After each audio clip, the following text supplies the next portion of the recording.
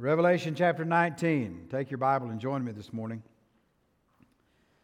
Hope you brought your Bible so that you can look and see exactly what we're looking at as we come near the end of this study on Revelation.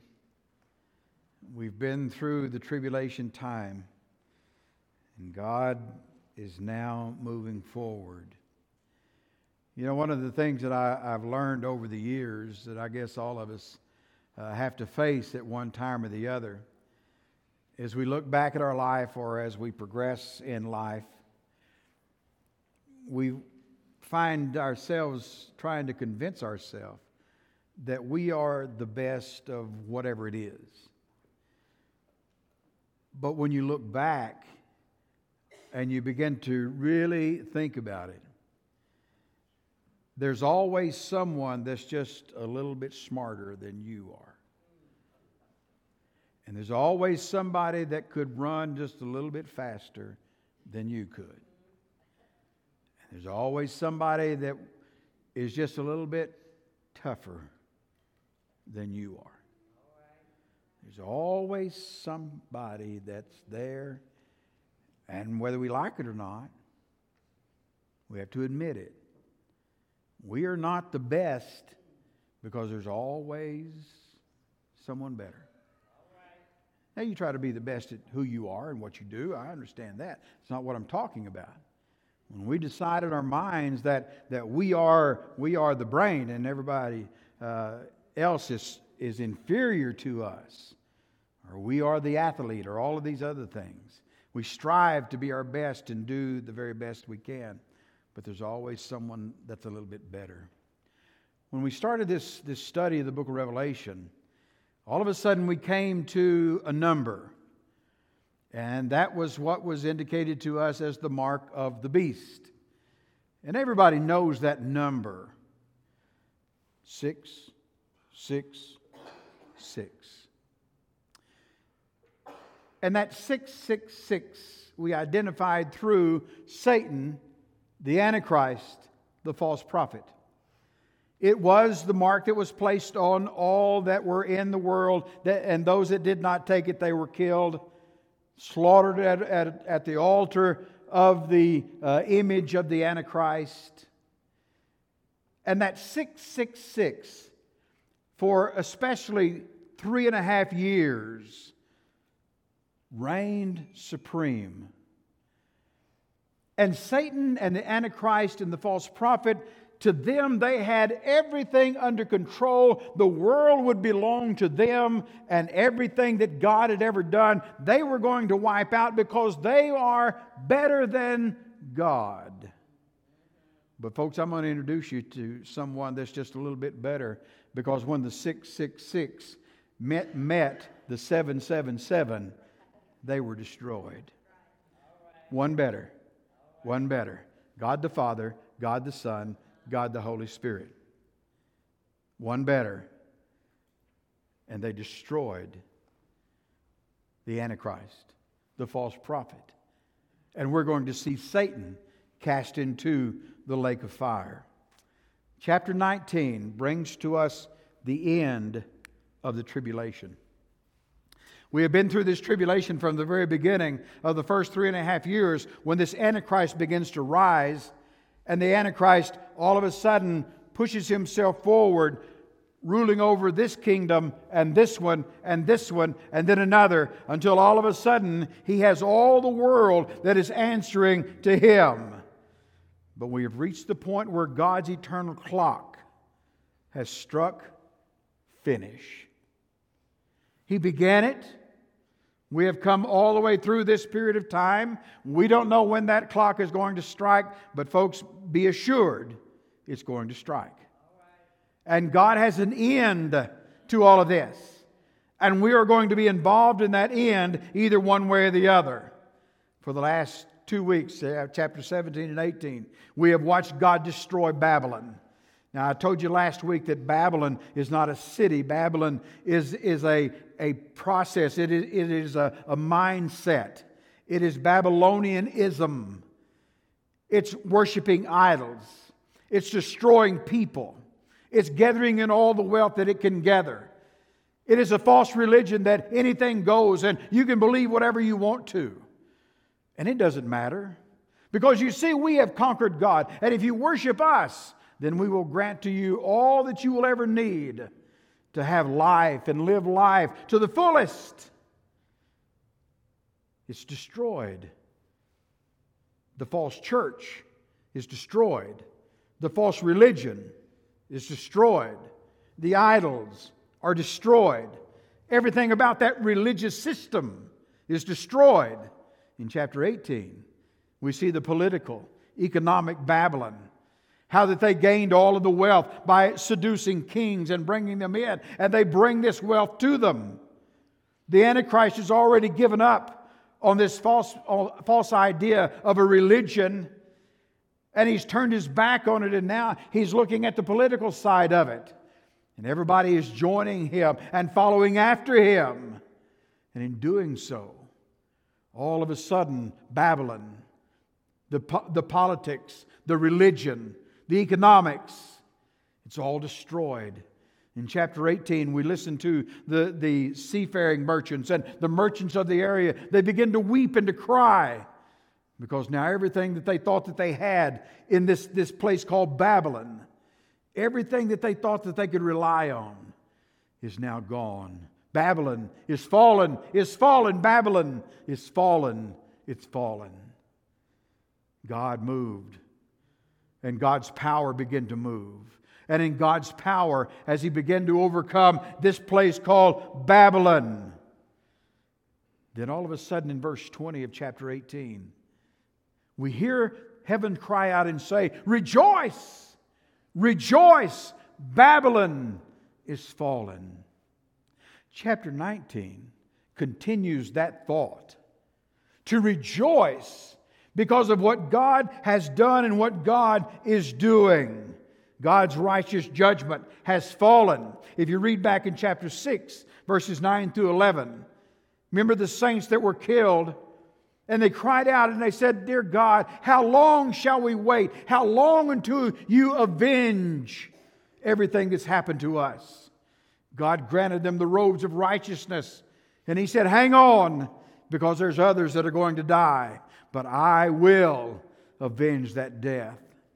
And now we've come to that place where God stands and vindicates those who have stood against the Antichrist, and they have fallen because of his evil ways and who he thought he really was. But now we're under God's time. Now we followed in Jesus' hour. You remember when the Scripture said in 1 hour this will happen? In 1 hour this judgment is going to come. In 1 hour. You remember when Jesus said, "My hour has not yet come"? They were going to kill Him and He walked away from them and He said, "My hour has not yet come." They wanted to exalt Him as King and He said, "My hour has not yet come." His hour came when He walked into the Garden of Gethsemane and He said, "Not my will, but thine be done." And then He put Him on a cross. And then He walked out of the grave. The hour had come. And now the hour of Jesus has come. And the tribulation is about to come to an end. And now in chapter 19, the end all of a sudden begins to unfold to us. What's going to happen when God brings all of this to an end?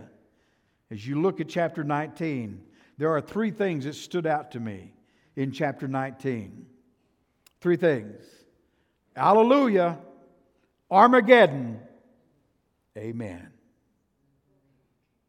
Alleluia, Armageddon, Amen. Let's look at what chapter 19 tells us about the end of this thing called the tribulation, where the Antichrist has ruled, and he's ruled the nations and he's ruled all of the people, but now it's stopping. Look at verse 1. And when you read verse 1, I want you to remember in chapter 7, but especially in chapter 4, you see the very same words. And let's talk about it for just a second. You begin reading in chapter 19, verse 1. And John said, "And after these things," you remember what that is? In chapter 4, we read, "And after this." After what? The church age. Remember, it's two Greek words, meta tauta. After all of this has happened, after everything has been done, here's what's going to take place. And that's what he's saying here in chapter 19. Now, after these things, it's the same word, meta tauta, the overthrow of Babylon, everything is destroyed, God is back in control and He's on His throne. We read, after these things I heard a great voice of much people in heaven saying, Alleluia! Salvation and glory and honor and power unto the Lord our God. Now the NIV, when you read that, it says, and power belongs to the Lord our God. And that's a better translation of that. And we'll see that in just a moment. Verse 2, for true and righteous are your judgments, for He hath judged the great prostitute which did corrupt the earth with her fornication, and has avenged the blood of His servants at her hand. They've been vindicated. And again they said, Alleluia! And her smoke rose up forever and ever. There's no more false religion. There's no more deception. There's no more idols. There's no more corruption. There's no more slaves to be sold. All of it has come to an end. So what do? Alleluia. Alleluia means praise. Praise. If you break down the word, it's a Hebrew word. It begins with the word halal and then Yah, which stands for Jehovah. Halal, Yah. Hallelujah. That's where we brought it to. Praise Jehovah. Praise the Lord. Praise God. The only time you find those words are in this chapter of Revelation. Hallelujah. And hallelujah means that we are to praise God. So what do we praise God for? What is the rejoicing that comes to us after the fall of Babylon? Heaven now is commanded to praise God. Why? Look at verse 1. Alleluia, salvation. See that? Salvation. Now let me remind you of something here as we come into this last part of what's going to happen upon this earth. Folks, salvation belongs only to God. God is the only one that can bring salvation to me and you. Now, I don't know how many times I've gone over this, but I'm going to do it again. Churches don't save you. Church denominations don't save you. Preachers don't save you. Deacons don't save you. Church members don't save you. You can go to all the denominations you want to, but there is no salvation just because you become a part of that. And you say, well, I belong to a church. That's well and good. Or I went to church when I was a little boy, but I don't go to church much now. That's well and good. But I'm going to tell you this. If you don't experience salvation in this life, you're rejecting God's gift. And when you reject God's gift, you reject God. And when you reject God, then you condemn yourself to be separated from Him forever. He doesn't do it. He doesn't condemn you. You do it. God wants to save you. And this salvation that He talks about belongs only to God because He is the only one that has sovereign grace. For by grace are you saved through faith. And that not of yourself. It is a gift of God, not of works, lest any man should boast. We must confess our sins to Jesus.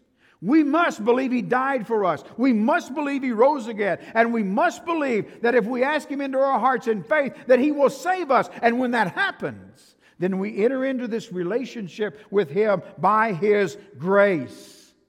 Salvation belongs to God. And then look what else. Glory. Glory belongs to God. Honor and power belong to God. And you know why it belongs to God? Because He doesn't need to acquire that. He is salvation. He is glory. He is honor. He is power. He doesn't need to find that somewhere else. He is. And we rejoice in the fact that He is God. Salvation. And we find that only in Him. And we praise Him. Why? Because now the work of Calvary is coming to an end. Everything that Jesus did on that cross is accomplishing the purpose of God. The reason that He came, All of that is coming down, and now we are rejoicing in Jesus Christ because of what He did at Calvary and walking out of the tomb and ascending back into heaven. And now He's told us, this same Jesus, which you've seen go into heaven, shall so come in like manner as you've seen Him go. And listen, folks, we're going to see Him come back here in just a minute. He's returning. And so we rejoice. We rejoice in Almighty God. We praise Him. Why? Because the judgment of sinners, the punishment of sinners, and I'm talking about separated from God. We're all sinners. But you see, the church has already been taken up into heaven. And now because we are sinners, and these people that follow the Antichrist, because of their life and what they lived, trusting in the Antichrist and not in God, and turning away from God and leaving Him, their sins are being punished. And notice what it says of God in verse 2. He is true and He is righteous. That means He is just. Now, what does that do for me and you? Why should heaven be rejoicing over what's happening to all of those who have turned their back upon God? Well, here's what God is doing for us, and this causes us to rejoice. When we were taken up into heaven by the rapture, we were delivered from the power of sin. You see, in the presence of God, we're no longer faced with temptation. We're no longer faced with being drawn to do something that is contrary to the will and purpose of God. And so the power of sin has no place over us. We were also delivered from the penalty of sin. Because you see, when we sin and we turn our back on God and say, I can do this all by myself. I don't need God. I've got this church membership, or I got this, or I got that, or I'm better than anybody else. When we begin to do that, God, punishment comes to us by the hand of God. You mean that, preacher? Yeah, He'll discipline you. He'll chastise you. Anybody in here ever been to the woodshed with God? My hand's got to go up. I've been there several times. He will chastise us. But if we're not His children, we go. He just lets you go. And you're leading yourself away from Him. You know He's there. The Holy Spirit convicts you. You know there's a God. You know what's going on. But you must receive Him as your Savior. We've been delivered from the penalty of sin. But now, listen, now we'll be set free from the presence of sin. There's no more. God has conquered. God has won the victory. There is no more presence of sin for us. And His judgment is true because God is holy. Listen, it doesn't make God any less of a God because He punishes sin. He punishes sin because He is holy and righteous. And if He didn't punish sin, then what He did with His Son coming and dying on the cross, there was no use in that, and turned away. We rejoice because of what God has done for us through His Son Jesus. And He doesn't condemn us. You condemn yourself if you reject His only begotten Son. We praise God. And you see it in verse 3. And again they said, Alleluia. And her smoke rose up forever and ever and ever, for ages and the ages to come. The wicked and sin will be destroyed forever. And we will forever be saved. We praise Him, it says in verse 4. The 24 elders, that's all of us. And the 4 beasts fell down and worshiped God, and that sat on the throne, saying, Amen, Alleluia. Now, if you want to put those words into what they mean, Amen means so be it. Alleluia means praise Jehovah. And those two words mean the same thing all around the world. So be it. Hallelujah. Because of who He is. But He is, notice, He is Almighty God. Look at verse 6. And I heard as it were the voice of a great multitude, and the voice of many waters, and the voice of mighty thundering, saying, Alleluia, for the Lord God omnipotent reigns. God omnipotent, that word means almighty. Almighty God reigns. He is Almighty God throughout the ages. And we have this fear for this God, not being afraid of Him, but knowing that He truly is God. And we recognize Him. Notice what it said, Lord God Almighty. He is omnipresent, omnipotent, omniscient. He is everything that you and I need. And the praise begins to grow louder and louder because we praise Him. Because look what happens in verse 7. Many of you have been waiting a long time to get here. So here we go.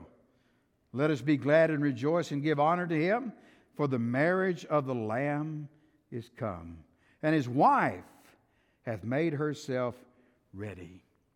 The sounds grow louder, because now the bride is being called to the bridegroom to consummate the marriage with the bridegroom. The bridegroom is none other than Jesus Christ. The false church has been judged. Chapter 17. Now He calls the true church, the born-again believers, those who put their faith and trust in God. That church will be called to Him. We've been taken up in the rapture, those who have been delivered out of the tribulation, and those will join us there. He calls the true church to Him. The church, as He says, bringing forth the Lamb, the marriage of the Lamb. His wife has made herself ready because the church is dear to Jesus Christ. And why is the church dear to Christ? Well, I can answer that by asking you this. Why is your wife dear to you? You see what I mean? And He calls His bride to Him. Now, let me just throw this in here. A couple of things. Number one, I don't have time to cover what a Jewish marriage is like. And there's so many things, but you can read it in the book of Matthew chapter 25 when He talks about the 10 virgins that were not ready when the groom came to get the bride, take her back to the groom's house. And there's so many other things that go on, but we can't really get into that. But when you think about calling the bride and the bride comes to Christ, then after the bride becomes a part of Him, then we are called to the supper. Now, did you ever notice? It never does tell us when that supper takes place. In the midst of all of this, we don't know. We don't know when it happens. We don't know when all of this takes place. Does it take place when the rapture first happens? Does it take place at the very end? Does it take place down here on earth? Depends on who you talk to. But there's nothing that indicates to us when this is going to happen.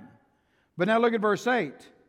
And to her was granted that she should be arrayed in fine linen, clean and white, for the fine linen is the righteousness of the saints. It's given to her, bestowed upon her by the grace of God. Now, when would this take place? When would this happen? In my mind, it would happen right after the judgment seat.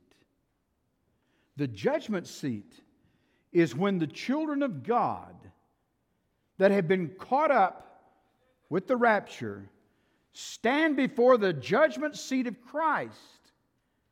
Now, once again, folks, I can't make you understand this enough. When you leave here, you'll say, I'm saved, I'm ready, that's great, and I'm glad. But you will be judged for what you have done for Christ on this earth. Do you understand? And the Scripture says in 1 Corinthians chapter 3, beginning in verse 11 through 15, all will stand before the judgment seat of Christ, every one of us. And my mama can't help me. Neither can yours. My daddy can't help me. Neither can yours. The preacher can't help you. I'm going to stand, just like you're going to stand, before the judgment seat of Christ. And our works are going to be judged, it says, gold, silver, precious stone, wood, hay, stubble. He will set it afire, and when He does, it will either burn up all the works that you did because you did nothing for Him except accept Him as your Savior. And that's when the Scripture says, you will be saved, yet so as by fire. But there will be those who will receive the crowns that God gives to us. Those who have honored God and served God and done the things of God, God will crown them with the rewards that He gives. But we will step through and we'll lay those crowns at the feet of Jesus. but the righteousness will be given him. Now, righteousness given to the church as they come to the bride, I've got to ask this one question, and it's serious. What will you be wearing when you're invited to the marriage supper? Just barely get through? Or will you have that robe and that crown? What will you be wearing? What will I be wearing? You see, Christian friend, it's not so much that we just do a little along and show up for church every once in a while. It means that you and I serve God with everything that we have. We receive the righteousness of our life, what God has given to us and what He will give. And then you read in verse 9, and He said unto me, Write, blessed are they which are called unto the marriage supper of the Lamb. And He saith unto me, These are the true sayings of God. There's a lot of people that have a lot of ideas about what that means. But to me, it means that there are going to be people called that will join us. It's people that did not have a chance to be saved under grace, but by the law. You know who that is? Let me mention somebody to you. John the Baptist. John the Baptist died under the law. Should he be left out of the marriage supper? What about Abraham? What about Daniel? What about Isaiah? What about Noah? What about all of these others? In my heart, I really believe that all the Old Testament saints of God will move in to join us. They don't know what grace is, but they'll come in to join, and John the Baptist will come and sit down. And if you read in John chapter 3, John the Baptist talked about the friend of the bridegroom, and that's who he is, preparing the way for the Lord. Now, it's complete. All of those have come to join us. And then all of a sudden in verse 10, John falls down to worship the angel, and he said, Get up! Get up! The wedding is all about Jesus. And the last part of that, the spirit of prophecy, basically means it's all about Jesus. Read Revelation 1:1. The revelation of Jesus Christ. It's all about Him. Hallelujah! 4 times we praise Him. Notice the next thing. Armageddon. Armageddon. Now, let me show you something here. You see the map? When you talk about Armageddon, and a lot of people do, when you talk about Armageddon, see this Jezreel Valley? That's where the fight is going to be. It comes in from here and down to the Mediterranean. This is the Jordan River. Here's the Sea of Galilee. The Jordan River flows down to the Dead Sea. This is the Mediterranean Sea. This is the Jezreel Valley. There's 11 miles between Nazareth and Megiddo.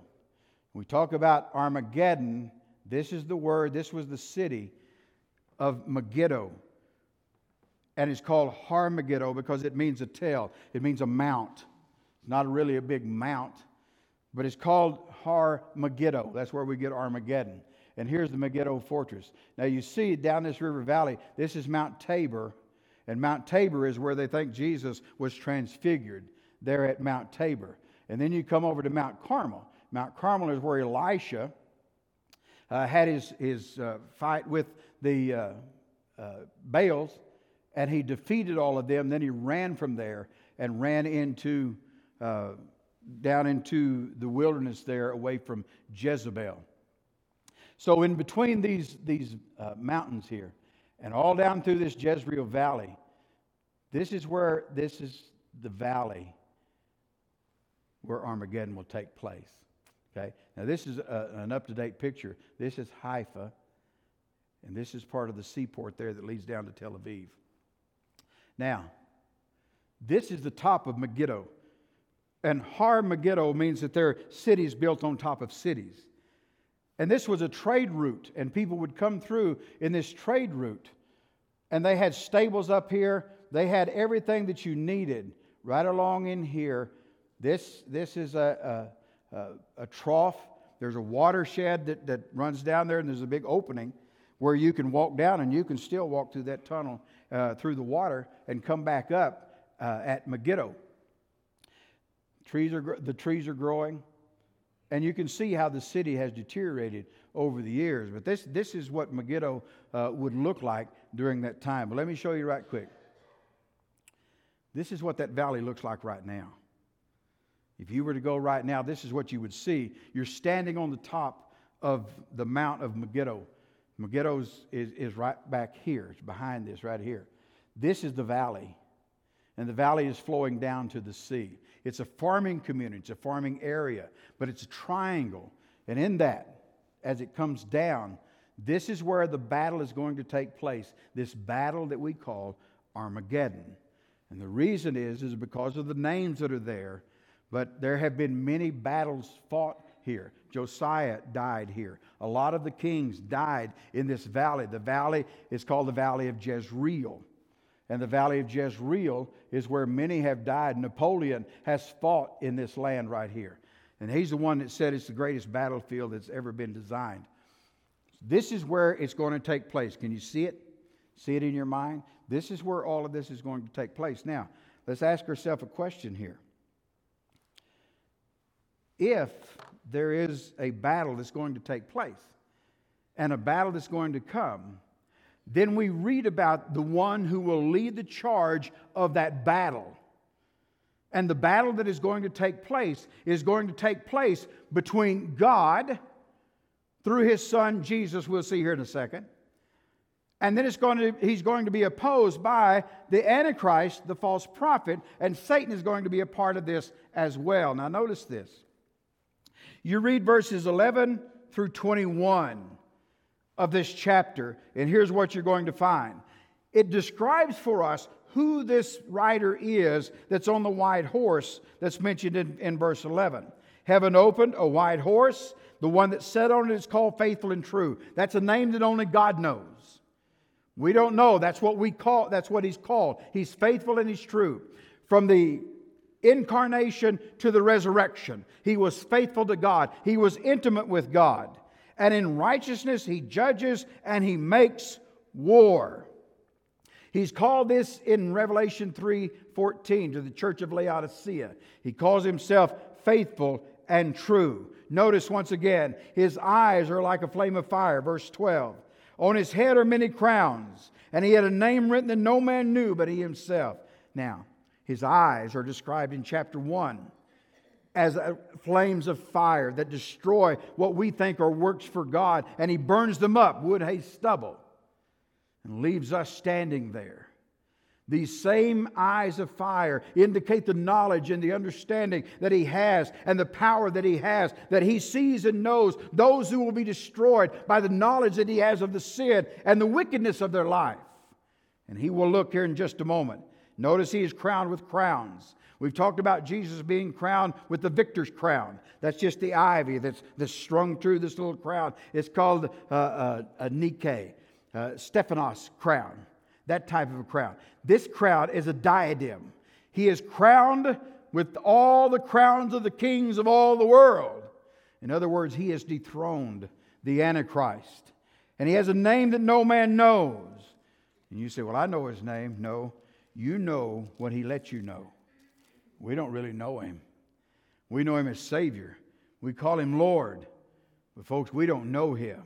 And that name comes out. In verse 13, He's clothed with a robe that is dipped in blood.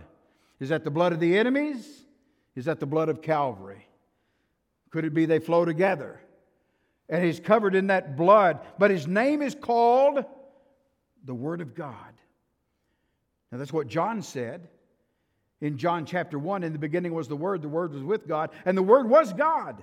In verse 14, it says, and the Word became flesh. And so He's known as the Word of God. He's crowned. No one knows His name except God. His robe is dipped in blood. He's called the Word of God as the Son of Man. In verse 14, the armies which were in heaven followed Him upon white horses, clothed in fine linen, white and clean. You see, we're going to follow Him down. I've told you many times. Jesus comes riding in on this white charger. The rest of us are going to be on Shetland ponies, but we'll be behind Him. And down we come. We'll ride with Him. Now notice this. How's it going to be fought? Verse 15. Out of His mouth goes a sharp sword. that with it he should smite the nations, and he shall rule them with a rod of iron, and he treads the winepress of the fierceness and the wrath of Almighty God. In chapter 14 and verse 19, it talks about that winepress of God, treading that blood. And the blood that it says will flow bridle deep. Can you imagine? Here's a horse, and the blood is this deep to the bridle of the horse. He treads the winepress of God. Because you see what's about to happen is all of this is going to be destroyed. And you notice with what? He's going to speak. And that's it. You say, well, gee, how can he speak and it be done? Let me ask you a question.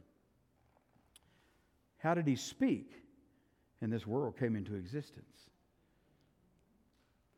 In the beginning, God created the heavens and the earth was without form and void. Let there be light, he said. There was. Let the land and the sea divide, and it did. When Jesus was in the Garden of Gethsemane and they came to arrest him, they walked up and Jesus stood right in front of all those soldiers. And he said, who are you looking for? And they said, Jesus of Nazareth. And here's what he said, I am he. And they fell backwards at that phrase, I am. I am. And he is this great I am. And when the battle begins, he will speak. And who is he? He is King of Kings and Lord of Lords. Now notice what happens at this battle. The next thing John sees, there's an angel standing in the sun, and he cries with a loud voice. And he invites all the birds. He said, you're fixing to have a great supper here. And you can have all you want. And eat the flesh and drink the blood of all of those who will fall, that they may eat the flesh of kings and captains, and flesh of mighty men, and the flesh of horses and them that sit on him, and the flesh of all men, both free and bond.